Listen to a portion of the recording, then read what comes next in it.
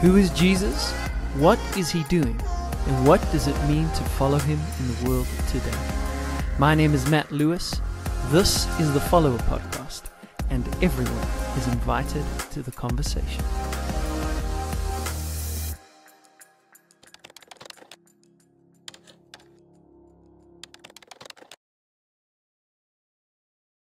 Welcome to mountain number 5. I've called this one Space, which is choosing simplicity at the mountain of excess. Now, to give you some picture of what was happening when I kind of learned this lesson or faced this mountain, I was in the village of Taplejong.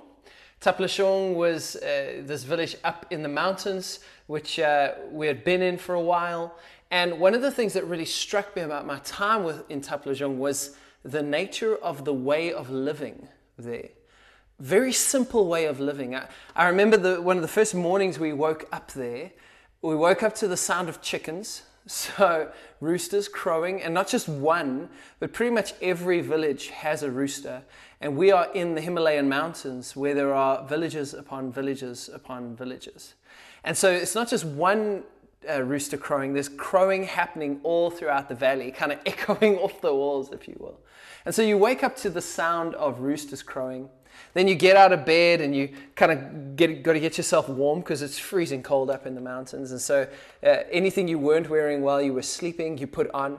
Then you make your way out of the place we were staying. We were sleeping on the floor of a church, actually. It was a cool disco church. It had weird lights going on. It was a great experience, though. And so you make yourself way out in the morning and you kind of walk this dusty path.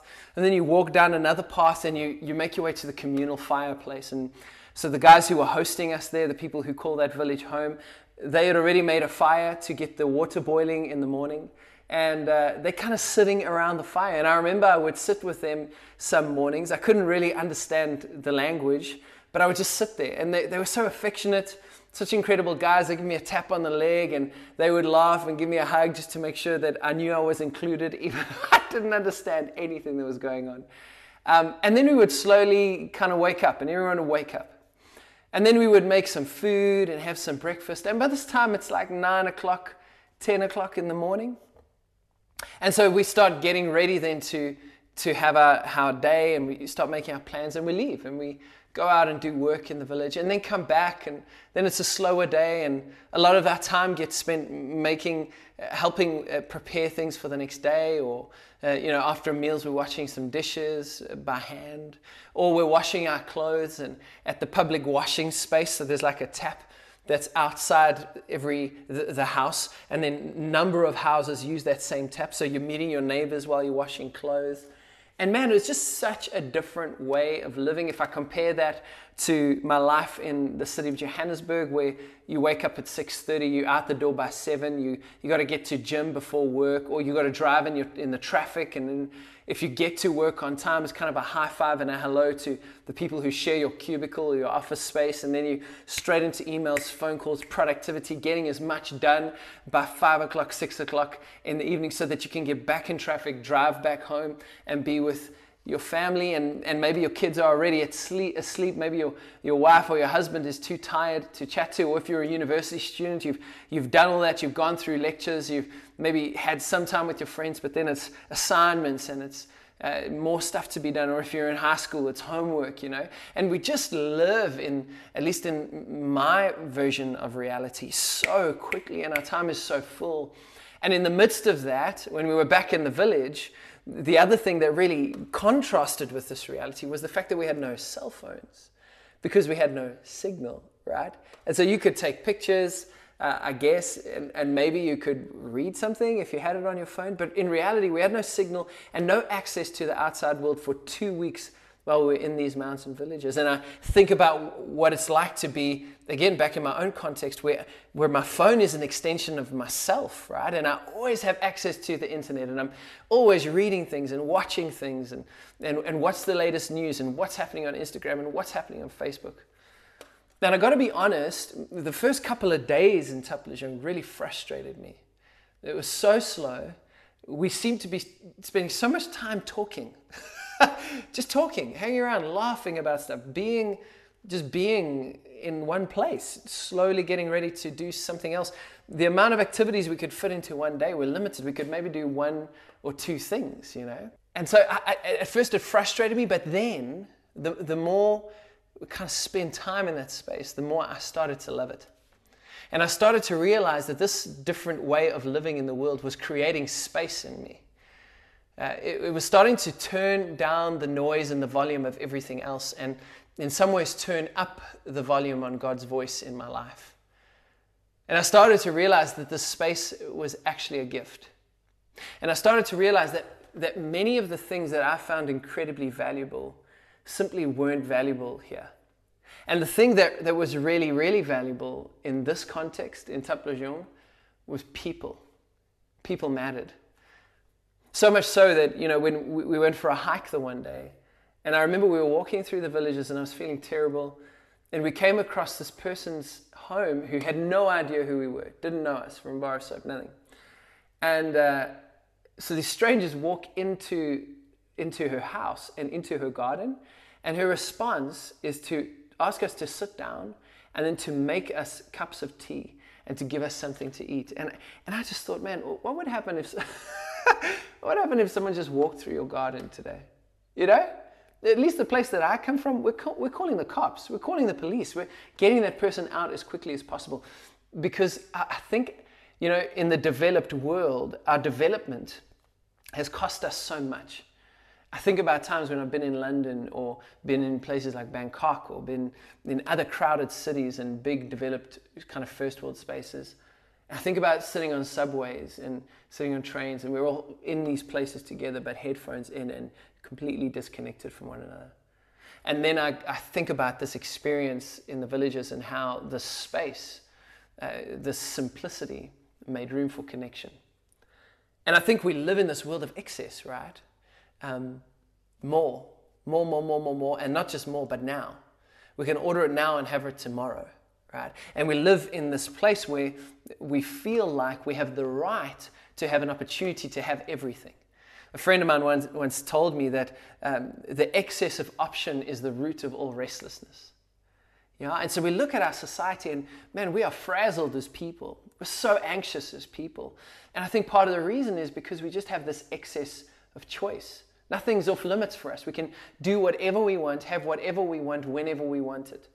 And it's almost as if, we talk about it all the time, but this fear of missing out. We feel like we are obliged to consume, to take, to have. And yet in those 2 weeks, I was not connected to the world. I didn't have an opportunity to have everything at all times. What I had was what was in front of me in the moment, and I didn't feel poorer for it. I felt richer for it. And I think about what Jesus shows us in his life where, he's in the midst of the crowd. He's doing incredible things. He's drawing a fan base, if you will. The man's got a lot of followers. And in those moments, I would imagine that his options are wide open. And yet in those moments, he chooses less. He doesn't choose more. He pulls away from the crowd. He simplifies his life. He empties out his options, right? I wonder what it would look like for us to choose that same thing. I think about Elijah and his story and how after this incredible victory with the prophets of Baal on the mountain, he then goes through this journey in the desert and ultimately ends up meeting God on a mountain, and God's not in the wind and not in the fire, but in the still small voice. And I just wonder if maybe at this time God is trying to speak to so many of us through the still small voice, but we're not hearing it because we're distracted by the wind and the fire and the hurricanes, And I don't think this is only true in a secular world, if you will, although I'm not even sure that divide exists, but in the world out there, I think we've got to take a long, hard look at ourselves as followers of Jesus and ask ourselves, is this true for the world in here? For this world that we call Christian, have we in some ways become accustomed to a world of excess when in reality Jesus is calling us to space, to simplicity? The old-fashioned word for it is the discipline of frugality, right? What does it mean? What does it look like to say no to something when you have the option of having it?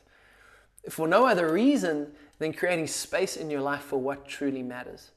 And I think about the way we do our ministry, right? Like, how much space is in our ministry practice? as an example. If you're someone who ministers in a church, or you're someone who runs a youth group or does something like that, when you gather people and when people come together to know Jesus, how much space exists there? Or do people come into a time, is there a song and an introduction, and then we just move from one thing to the next, jam-packing the experience so that people never have to deal with the discomfort of boredom? Right? And when we're doing that, are we maybe cultivating an unhealthy spirituality that is dependent on stimulus the entire time? You know, there's this book where John Ortberg is writing, and he talks about a conversation he has with Dallas Willard. And he says to Dallas, if we want to grow in relationship with God, what's the one thing that we have to do? And Dallas's response is to say, you need to ruthlessly eliminate hurry from your life. John Mark Comer has actually recently brought out a book called The Ruthless Elimination of Hurry, and in it he talks about this idea, and I think he's spot on, man. I think that hurry sickness may be one of the most profound things that the enemy is using in this generation to stop us from fulfilling the purposes of God in our lives. You know, we've heard so much about money, sex, and power, and how those have been the vices historically in our age, and things that get in the way of us knowing Jesus. But what if the vice of our time is not, it's not that it's not money, sex, and power, but what if the strongest vice of our time is distraction? What if the thing that the enemy is stealing is our attention? Our ability to focus on this present moment and hear what the Father is doing and then respond to that. And what if the reason that we can't pay attention, what if the reason that this tactic of the enemy of stealing our attention and our focus is because our lives are so filled with excess? Because we think that we have to take every opportunity, seize every moment, run toward everything, keep going for the bigger, the better, the upgrade, the more, the now. And how countercultural and profoundly prophetic would it be to make a decision that we will be a people of less in a culture of more, that we will be a people of simplicity in a culture of excess? I don't know how this lands for you. And I know there's all kinds of implications, and I know that this looks different for different people. All I'm saying is that the Lord had to take me away to a village in the Himalayas for 2 weeks to realize that there was a kind of anxious background noise buzzing in the foundation of my life that in so many ways was drowning out his voice. And when he was able to turn that down, man, the way his voice became clear, his presence became strong, the people in front of me became the treasure and the prize. It's hard to really describe, but it was profound. And I guess the invitation for you and for me is, how do we learn from the life of Jesus and then step into that same pattern? How, in the face of a crowd, do we learn to draw away? How do we prioritize that? And how do we build our lives and orchestrate our existence on this planet in such a way that when the small voice is speaking, we can hear it?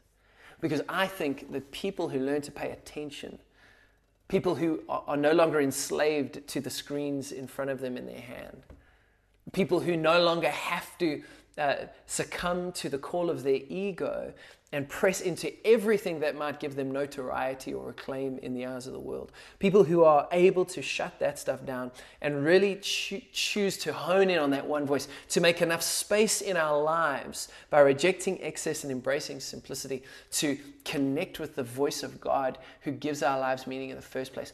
I think people who will be able to make that decision, man, those are people who are profoundly going to live kingdom in this next generation. Have a little experiment. Next time you're in a public space, just look around the room. And in a moment of waiting, just see how many people are on their phones or on a laptop, right? We don't know how to be unless there's something filling the space.